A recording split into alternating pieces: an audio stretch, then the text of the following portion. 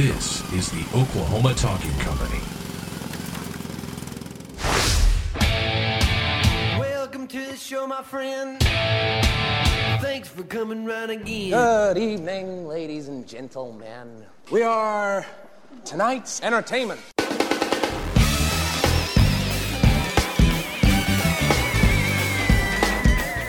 What's shaking, cats and kittens? Welcome to the OKC Show. I am your host, Jason Baffrey. It is a pleasure to be here with you.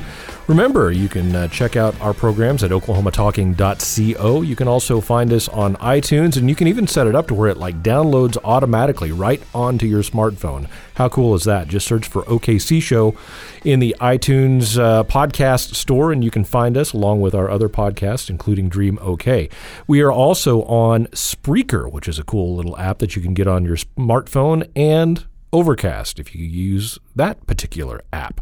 So check it out and go to oklahomatalking.co and listen to all of the other great programs that we have.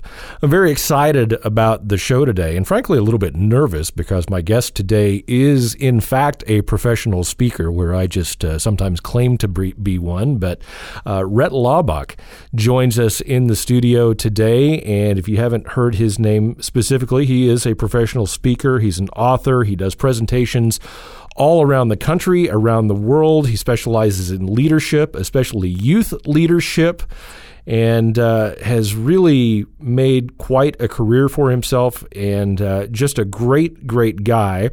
And I can say that because we first met several years ago as we both attended Leadership Edmond, and he was just a great guy that stood out to me in that particular grouping. And I shouldn't say that. There were a lot of great people in that particular class, but like I said, I consider myself somewhat of a speaker, but Rhett does it for real, and he's the guy that's got it on his card, professional speaker. His business is Your Next Speaker. You can go to his website, yournextspeaker.com, and you can book him or see where he's going to be speaking. And like I said, he does a lot of stuff around the state, around the country. He's been to 48 states. He's been to the Bahamas. He's been to Canada.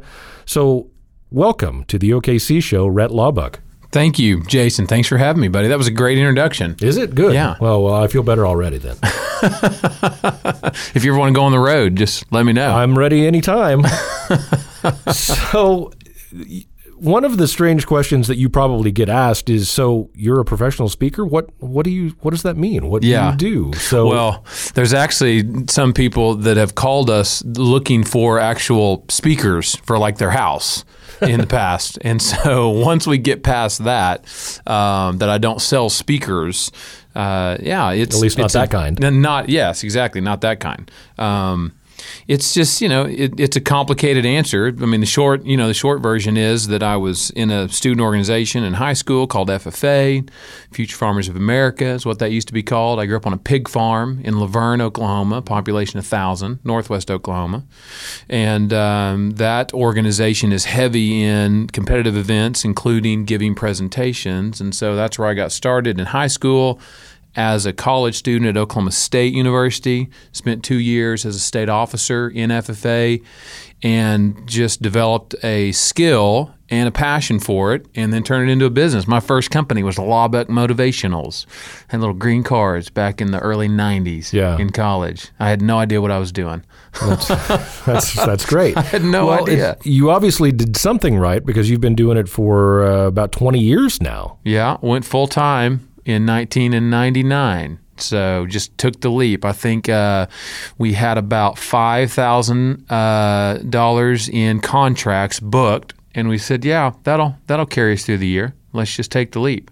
And that was from some good advice from some friends of mine who were professional speakers at that point. And they said, hey, you just got to take the leap. You got to quit your day job. You got to take the leap. You got to wait tables, do whatever you got to do, which I actually did. Whenever Ashley, my wife, and I got married in 2000, had to wait tables for a year just to get food on the table until you just developed enough clients and enough presentation experience to where you could go out and and keep going full time. Yeah. So yeah, it's been a lot of fun. And so now you've gone from doing presentations for large FFA events and other student things, but you do corporate speaking, and so you really run the gamut on what you do as far as leadership training and motivational speaking. Right. So whenever I got started in full-time in 99, it was 100% student programs, speaking at high schools, speaking at leadership conferences, and over the years, as you age, as you get more expertise and experience, then you become more hireable by corporations, companies, professional associations, and I spend about half my time now speaking at annual meetings, at trainings for companies, professional associations. A lot of them at their annual meetings, they hire me. I spend about half my time there. I'll do about 150 presentations this year, and that's the pace I've been at for a long time. Yeah. So, yeah. So when you were growing up in Laverne, Oklahoma, working the pig farm, and I mean, was your goal to get out and be a professional speaker, or did it just Well, the goal was to get out. Yes. Yes, that was the goal. Because, it's funny, Jason, because whenever I was in school at Oklahoma State, there was in the ag college, ag econ is my degree, there were some of my friends who were moving back were moving to Laverne, Oklahoma, because there was a corporate pig operation that opened up, and they were hiring college grads. Well, nobody moved. You don't move to a place like Laverne unless you're from there, right? Or unless there's a very unique situation, just because of the size of it. And so that was a very interesting thing. But my dad was an ag teacher, an FFA advisor at the local high school, and they moved from Laverne in 95 when he retired. They live in God's country. That's Stillwater. Okay. And they've lived there for about 10 years. And so we just don't make it back to Laverne very often. But no, I didn't know until probably whenever I was at OSU as an FFA state officer that, first of all, that you could make a business out of it. And second of all, that I was at the point where it was something that I really loved enough and felt like I wanted to do it full time. Yeah. So, yeah. What is it that you love about that? I mean, I know there's a certain thrill that comes with getting on stage in front of people. Mm-hmm. I mean, when you go out and you essentially perform in front of Absolutely. 500, 1,000, 10,000 people, there's a rush from that. Probably not like you would get from being a professional wrestler or something to that. But I mean, less physical contact. Right. But there is something that comes from that. But I suspect with you that you get more out of it than just the Right. thrill of the performance. Well, there definitely is a thrill of it, which is fun. That's something that because as you and I have talked about, I play the guitar and have used to be in a band and have performed many times on stage in a band. There's just this rush that you get that you just don't get in any other form or fashion. Yeah. You just can't do it. And so yes, that is a very satisfying part of it. But because of the nature of what I'm doing on stage, which is I am teaching people lessons about how to be a better leader, how to be a better person, how to be a better strategic thinker or goal setter or whatever it is, and I do a lot of presentation skills coaching as well.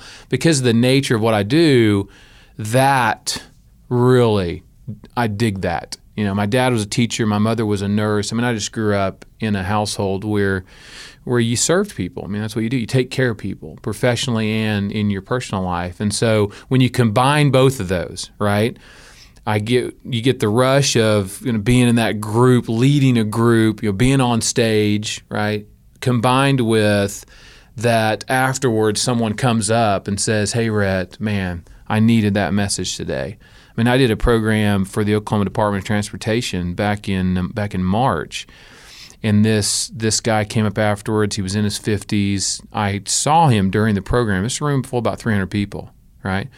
And I saw him, and he was into the program because my programs are very interactive, a lot of discussion, a lot of activities.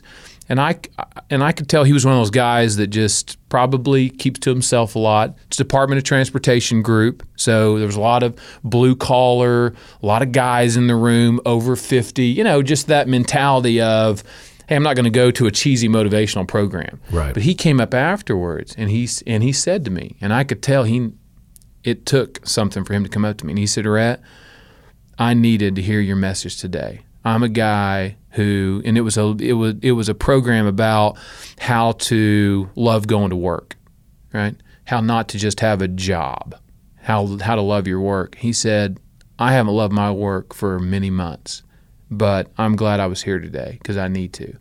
It's that type of stuff. It's moments like that really, get me fired up. Yeah, that makes it all rewarding. Absolutely. Yeah, because it was rewarding to him. Yeah. Yeah.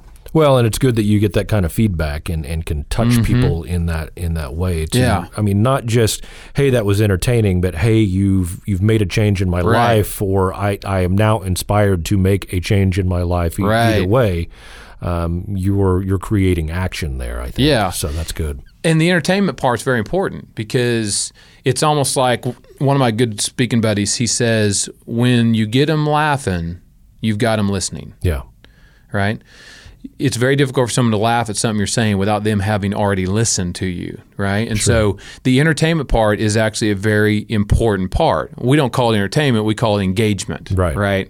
But when you entertain as a speaker, as a trainer, no matter how serious your content is, the purpose why we do that is so that then we've got attention. Now, of course, the secret is, what are you going to do with the attention? Are you going to make the most of it, right? You can teach something valuable, something worthwhile, something that they're looking for. Yeah. But yeah, it's a lot of fun. So how have you grown your skills, not your speaking skills, but obviously you've had to learn some additional things in the methods of training, specific leadership skills that have come along the way. How has that transpired for you? It's not additional college courses. No. So what have you done there? So two things. First of all, there is an organization called the National Speakers Association. Okay, it's our professional association. And the Oklahoma Speakers Association has been healthy and rich for a number of years. And so 15 years ago, when I was first thinking about leaving my day job, which I worked at Oklahoma State University in the alumni office, I got paid to play golf with alumni and go to football games. It was horrible. I hated it. It sounds like a terrible job. Yeah, exactly. But I started going to Oklahoma Speakers Association's monthly meetings. And the whole purpose of that is not as much to learn how to be a better speaker, but how to learn how to be a better business owner and how to get better in some skills. But really, as a speaker, you got to be good at two things. You got to be good on the platform, and you also got to be good at getting to the platform. Right? So that was invaluable training, invaluable lessons, right? And it was just a room full of 60 people that want to help one another. So that was the first thing. Starting from the very first, and even today, it is a core group of 3 or 4 individuals that we all lean on one another. Matter of fact, my annual golf trip is coming up at the end of this month, and it's Kelly Barnes, Bill Cordes, Dustin Gallion, 3 of my best friends in the world. Kelly's full-time speaker, lives in Norman. Bill, full-time speaker, lives in Lawrence, Kansas. And Dustin Gallion is just one of those guys that, is great at everything, right? Just makes you hate him a little bit, right? He's just naturally great at everything. And he's getting into the speaking world. And we're getting together at the end of the month to play some great golf. But each evening, we've already got homework that one of us has sent out that said, hey, what's your new workshop that you're working on? What's your new keynote? What's your biggest challenge that you're having right now with your business? And so we take these moments, not just based around golf, but we take these moments and we ask questions, we listen, we share advice. Bill's 10 years my senior. He's my mentor in the business. Kelly's 10 years my junior. So is Dustin. I was Kelly's mentor in the business when he got started. And that's so vital, because we are in a very siloed business. Yeah. I'm the only one that goes to the event, right? Bill, when he goes speaks, he's at a different event, right? His office is his house. My office is my house. And so it's not like we come to the same brick and mortar building every day and have this natural collaboration environment. We got to create it, right? And a lot of entrepreneurs have to do that, or a lot of people that live in this type of business. Well, and I think it's fantastic that, you're working with a mentor, but then you're giving back into the generation behind you to Absolutely. bring up the next set of speakers. And that's what I think that we have to do. We have to learn from not our elders necessarily, but the people that have been doing things longer than we have. Right. We can always learn more, but then to give that back to somebody else and bring somebody else along I think makes society work better, in my opinion. That's the only way it should work. whenever I'm taught something, I have two responsibilities: use it and share it. Yeah. If I don't do both of those, then I shouldn't have got it in the first place. I wasn't worth getting it, right? When Bill teaches me something, he's taught me just hundreds of things about how to engage an audience, how to run a good business.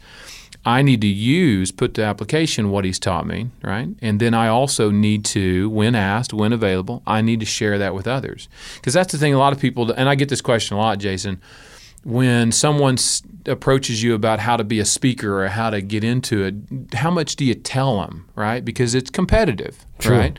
And I say, as a professional speaker, I want other people to be good speakers. I want them to be great.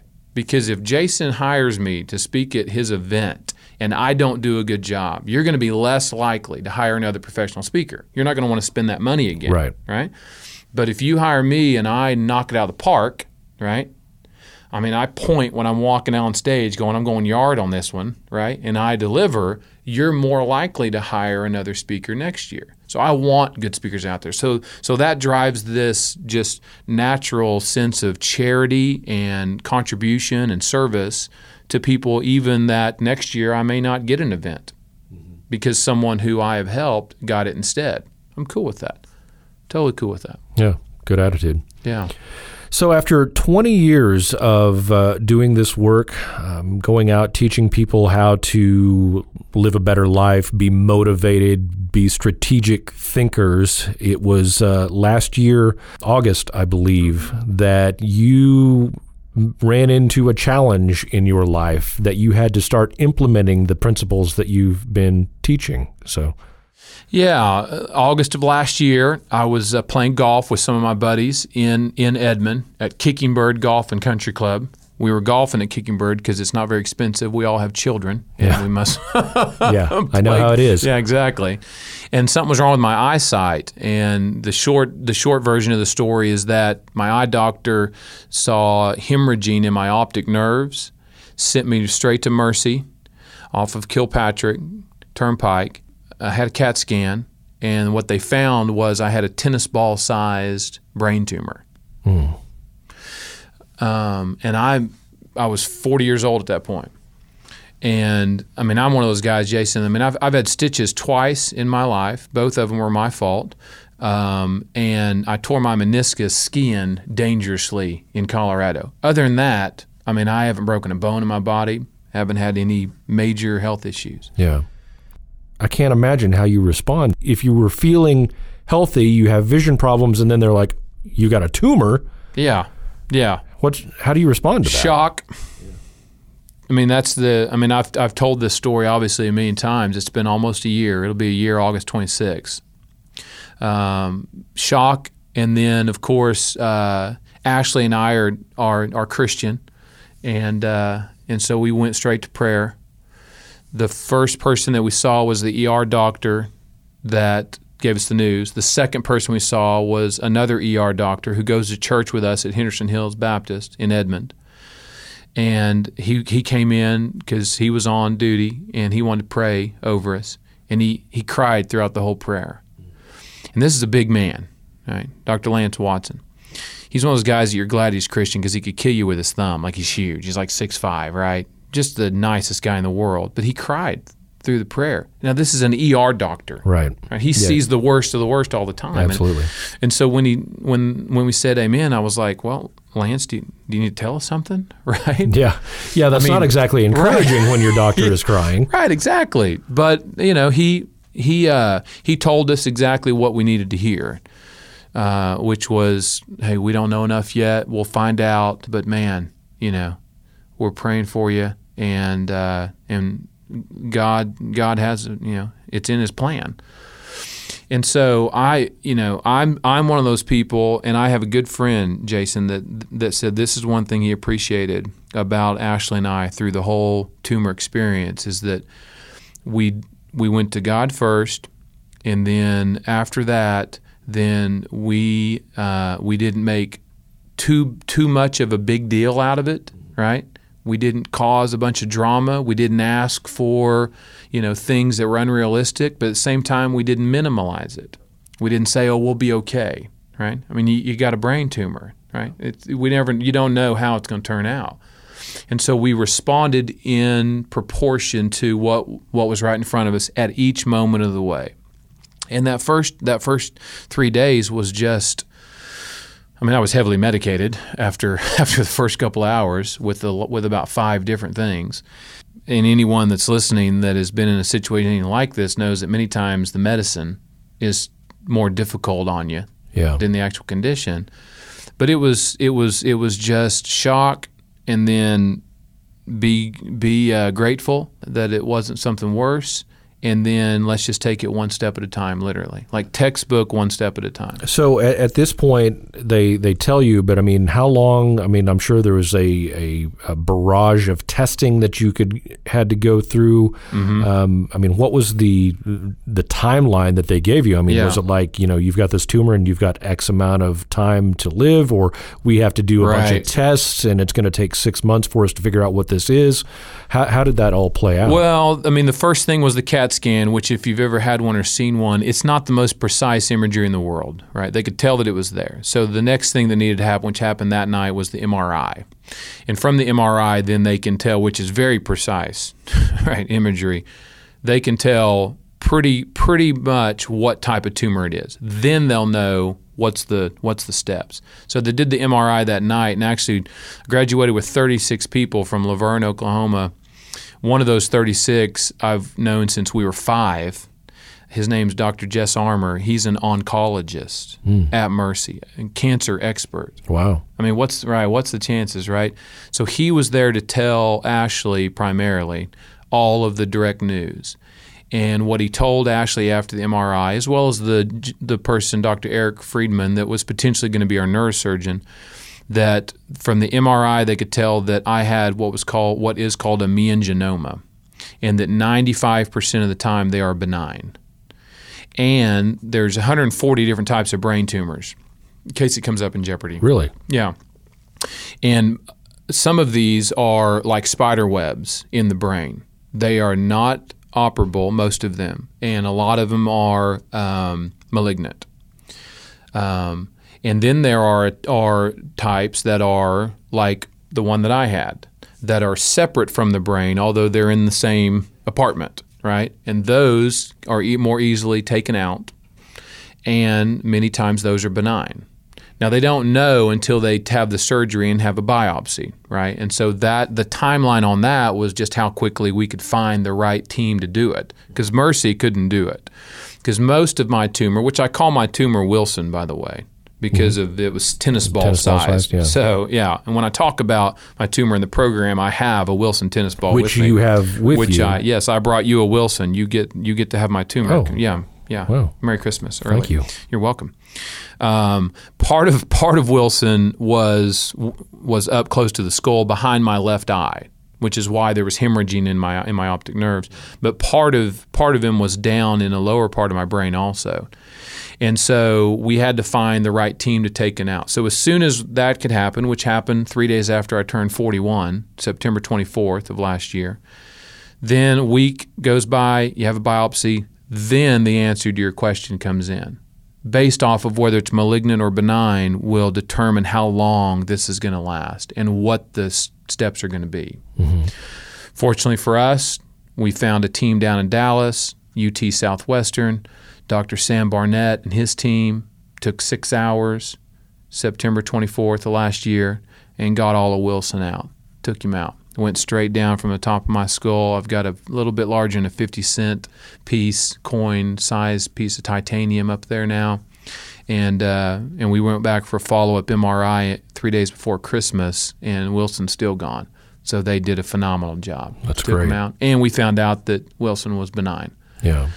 So at that point, it is recovery from the trauma of the surgery and from my eyesight, because I couldn't drive for 15 weeks. My wife drives like Danica Patrick, so we got places really fast, which was nice. Yeah. But I couldn't drive 15 weeks. I was off work for 80 days. Which is tough because you're self-employed and you are Yep. you are your product. Yep, absolutely. That makes things a little rough. Right. I weighed almost 300 pounds because I've been a big guy for a number of years anyway, but I was on steroids for 3 months, which make you want to eat everything. So I did. And so my health was... Well, at that point, I mean, after you've had a tennis ball taken out of your head, why not eat everything? Yeah, I know. You're like, let's celebrate, right? I mean, life is good. So how long the recovery for me, because my surgeons were so amazing, because my tumor was benign, it was a matter of how much effort am I going to put in to getting back to a new normal, right? And that's where, this application of all these lessons that I've been teaching people about how to overcome failure and to give your best, that I've been teaching for years, that's where it really, it was time for me to say, all right, brother, go to work. Yeah, let's talk a little more about that. I mean, as we've mentioned, 20 years of doing this work, motivational speaking, leadership training, strategic thinking. You find out that you have a tennis ball sized tumor in your head. You are a Christian, so you have your faith. But at some point, I have to think that all of that gets tested. Absolutely. Yeah, there wasn't, because the most important things are relationships, relationship with God, relationship with family, relationship with friends, relationship with yourself. And all of those relationships were under stress. They were immediately put under stress. How do I feel about myself? How do I feel about my people who are around me? How do I feel about my family? How do I feel about my relationship with God? And all of those relationships were stressed. And what I learned is that I, as a 40-year-old and then a 41-year-old, I have been doing a lot of things right, because through all that stress, there was glory to God. There was family. My wife, Ashley, is the most remarkable person on this planet, because what she did to help me get back to a new normal and to get us through that with our 3 little girls, we have 3 young daughters, 10, 8, and 4, is just, I just can't describe it. I've tried to for days and months, and I just can't describe it. And our friends coming to our rescue. I wish we had 3 hours right now to talk about how Ashley and I's friends just came and just loved on us.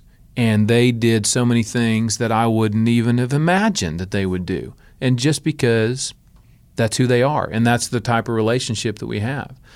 And so all of those things were tested and tried and weighed and measured, and I am sitting at this table right now saying that God didn't give me Wilson, but God allowed Wilson to be in my life.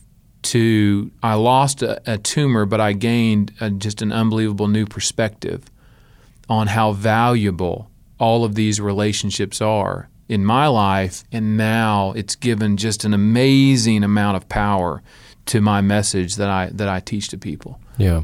How has your perspective changed from before till now? Yeah. The biggest thing is that as I've been teaching these lessons in the past, I've believed him, but I haven't had a conviction about them. So there's a difference between having a commitment to something and having a conviction about it. Commitment says, I will say and I will know that I'm on something's side and that I believe in something. A conviction says, I believe it and my actions will reflect that no matter what, right? My actions before Wilson, most of them were what I hope my girls would grow up to act like. But there were still many that I wasn't being the best man that I should have been. As a business person, as a husband, as a Christian, as a friend, I let a lot of things, I continued to do behavior that I shouldn't have been doing. Or I wasn't behaving in a way that I should. Wilson has changed my perspective about, hey, brother, you got to be convicted about these things that you teach and about the things that I believe, in that you must act accordingly no matter what happens to you. An example, we ask our girls to ask for forgiveness to one another when they, do something wrong, whatever it may be, right? I was never good at asking for forgiveness whenever I would get too angry with my girls. Sure. Right? I do that now. I sit down and say, hey, Addison, Daddy shouldn't have used those words whenever I let my temper get the best of me. Will you please, I'm sorry, will you please forgive me? I tell you, Jason, it is unbelievable, the response, just the natural gratitude that they have whenever Daddy is able to do that. And that is from a new perspective on that. If I'm going to teach it, I need to be doing it when it's easy and when it's not. And it's unbelievable. Yeah. I'm glad I got a tumor. Tweet that. Yeah, you don't hear that often. And I mean, quite frankly, I mean, I've lost, unfortunately, 2 friends that have had brain tumors and didn't make it through.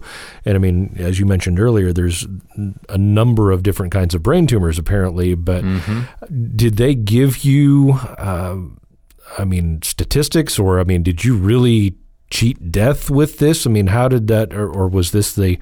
Yeah, it's a good question. How did that work out?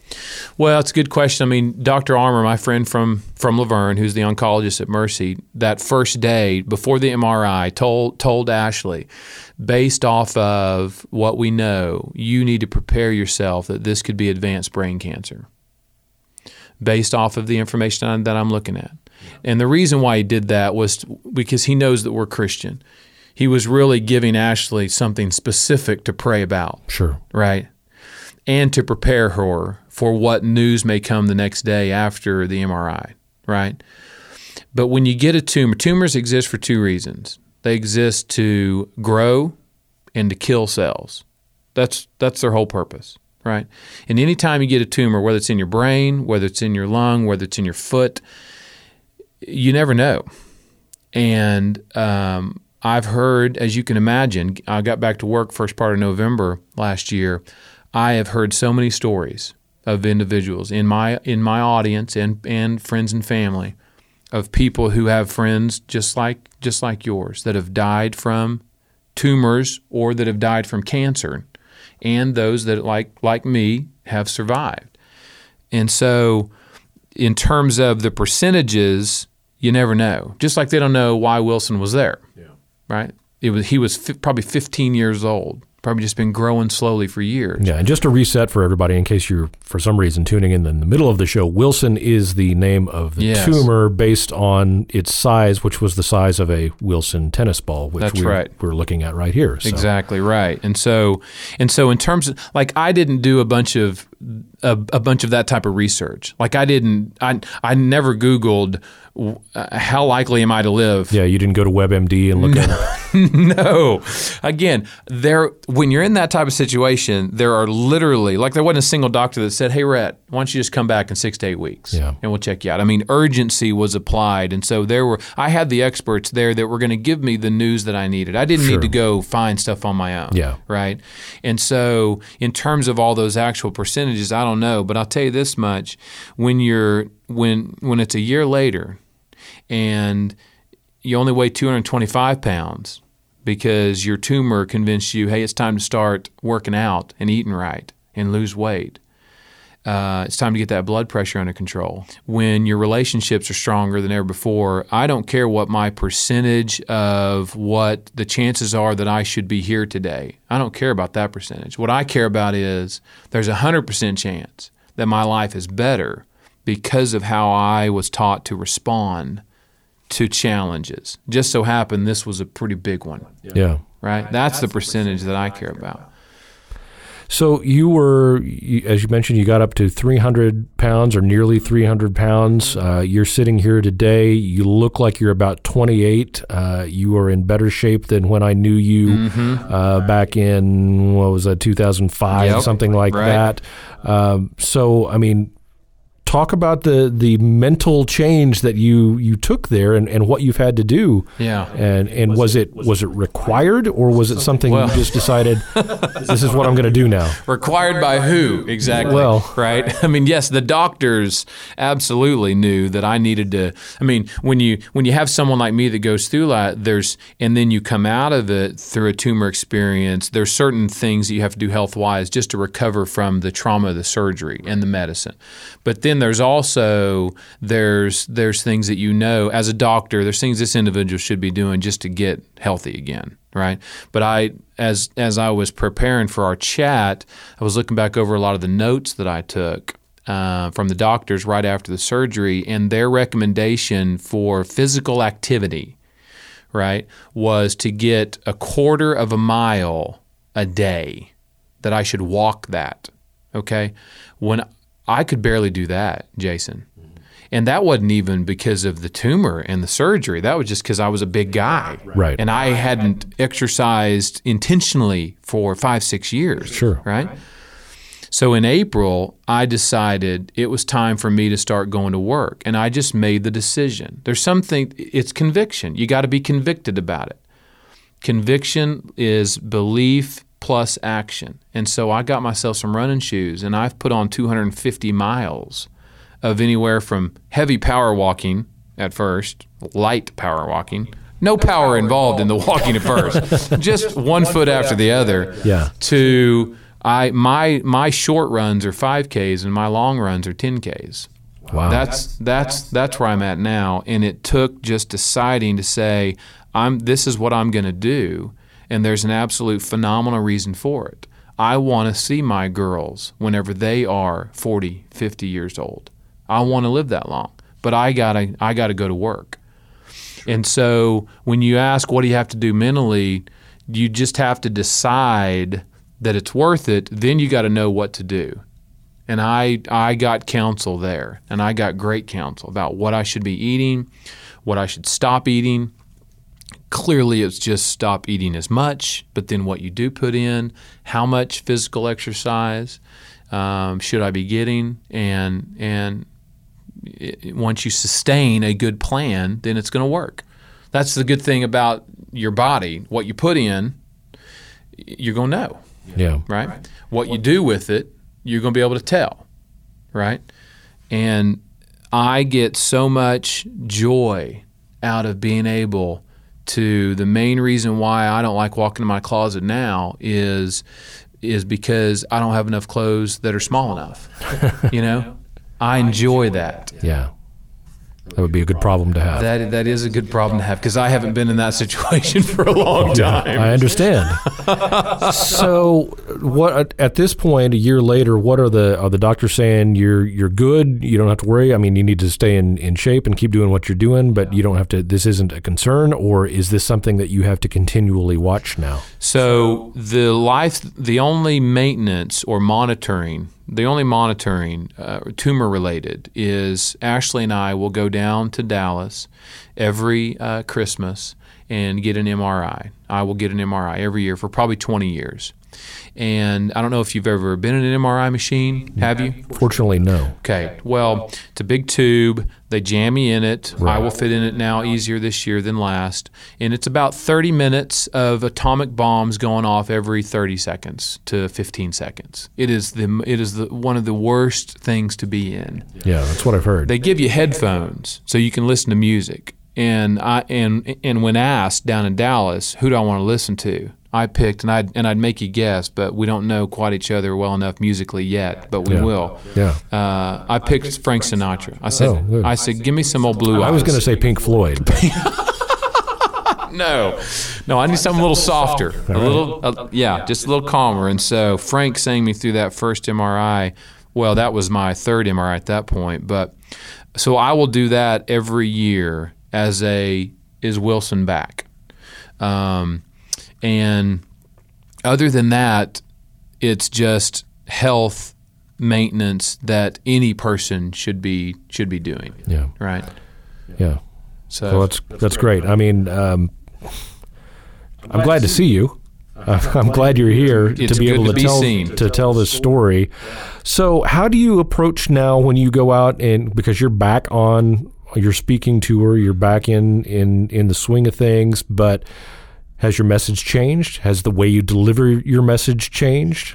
So the way that I deliver my message hasn't changed. It's still equal balance, wit, interaction with the audience, solid content. What has changed is Wilson, the story about my tumor, is in every single program. Yeah. And how much he's there depends on how much time I've got. And because of that Wilson's in my message now, what has changed is the response and the power of the response that I get back from people. My job is to engage an audience such that they're ready to receive a message. Most times it's a leadership message, right? Wilson and the utility, if you will, of the Wilson story in terms of in my job is that it allows people to be more disarmed. Because here's a guy who had a tennis ball sized brain tumor, and look at how he's responded to it, and look at how he did respond to it. Because what I tell Jason is everybody's got a Wilson. Yeah. Everybody's got something that exists for two purposes: to grow and to kill things, right? For most people, it is habits they shouldn't have. It is ways that they interact with the people in their life. They hold jealousy, they hold grudges, they're mean, whatever. Those are the Wilsons that most of us have and that I have, right? And the difference between my Wilson in that my tumor and most people's Wilsons, including my other ones, is that there's not urgency to act on our Wilsons in our everyday life. Yeah. If I have a bad habit, I've got to decide to make that change, right? Remember what I said a couple of minutes ago, not a single doctor said, hey, Rhett, come back in 6 to 8 weeks and we'll work on your brain tumor. Sure. Right? They said, let's go to work. Yeah. So when you ask, how has my message changed? How has the way I do my work changed? That's what's changed. That piece of content right there allows an audience to really be ready to make the most of this, what sometimes can be a very, cheesy, manufactured out of thin air type experience, which is listen to a speaker talk to us, or a training, right? Like teacher in-services, education staff in-services. I love doing those because a lot of people walk in with iPads and newspapers and magazines expecting this to suck like an airplane toilet, right? Yeah. Like they would rather watch grass die than be in this type of program. The iPads, the newspapers, the books, they don't get touched.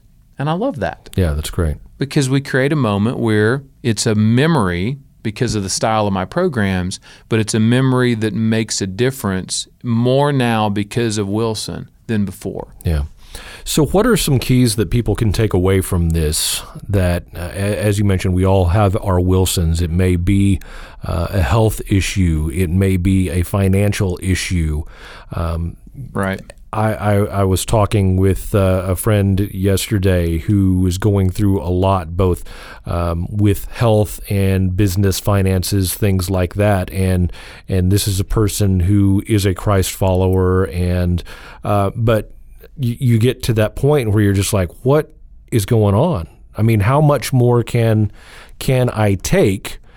Get me out of this, please. And so what have you learned through this that you give to other people for advice or encouragement in dealing with their Wilsons, whatever they may be? Well, you got to know what it is.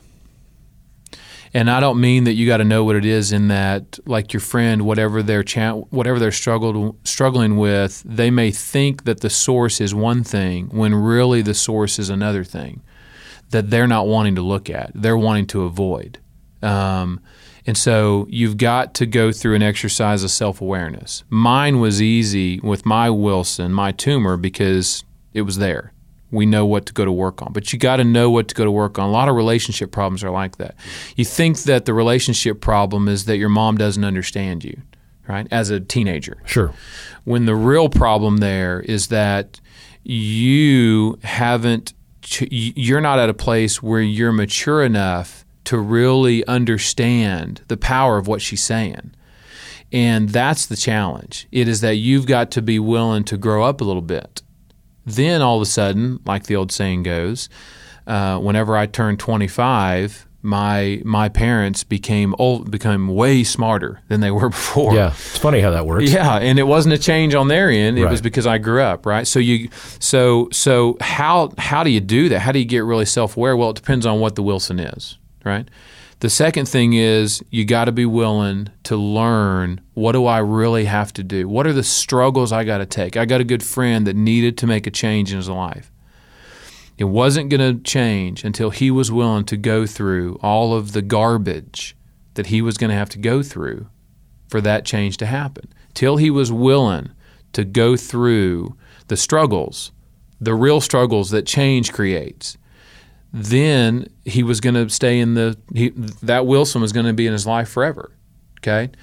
And what does that take? Well, for me, with my health Wilson, with my tumor, I didn't have a choice. I had to go through it. There was going to be a surgery. It was going to take out. It was not going to be fun, and I was not going to be able to drive for 15 weeks, right? For most of us, though, we can choose to say, I don't want to go through those struggles to make the change, and we can choose to just keep whining about it, right? So you gotta find whatever it is. You got to find the strength to say, I'm going to go through that. It's going to hurt, and it's going to hurt bad, but it's not going to hurt forever. Because I can control that change to a certain degree, right? And then the third thing is that, on the other side of this Wilson, it says what I've written on it. Which is live to serve. Right, it says live to serve. In every Wilson tennis ball that I take to my programs, it says live to serve. Because the biggest lesson, whether the Wilson, meaning the challenge you're going through in your life, is yours or someone around you, is that many times when we have Wilsons, when we have struggles and we have challenges, we don't have the strength to go to work on them because we don't have service in our life. Because all we're doing is whining and complaining and focusing on ourselves, and we don't have the resources available to even do the first two that I just said. Sure. Right? And our job is to serve people and to help people in whatever way that is. And what happens, Jason, it's magical. What happens is people will reveal to us what our real struggles are. We will learn more about ourselves by helping others. And secondly, we will then be able to have the energy and the motivation and the joy and the happiness and the tools to be able to do good work, right? And of course, the real purpose of serving someone is not so that I can get something out of it, but so that I will be serving others. And helping them with their Wilsons. Yeah. Right? Well, and fortunately, you have a great platform to be able to do that. So it's pretty amazing and inspiring that you've been put in this position to now be able to share this story and help other people along as they deal with their Wilsons, whatever they may be. Yeah. If I really wanted to know why did God allow me to have a Wilson, I would say, well, I mean, let me say it this way. If you ask me, why do I think he allowed me to have a Wilson? I would say, well, because he knows what I do. Right? Yeah. He decided. It's his plan, right? He knows that I'm going to use this story to go help people with their Wilsons. That's why I went through that worst 6 months of my entire life.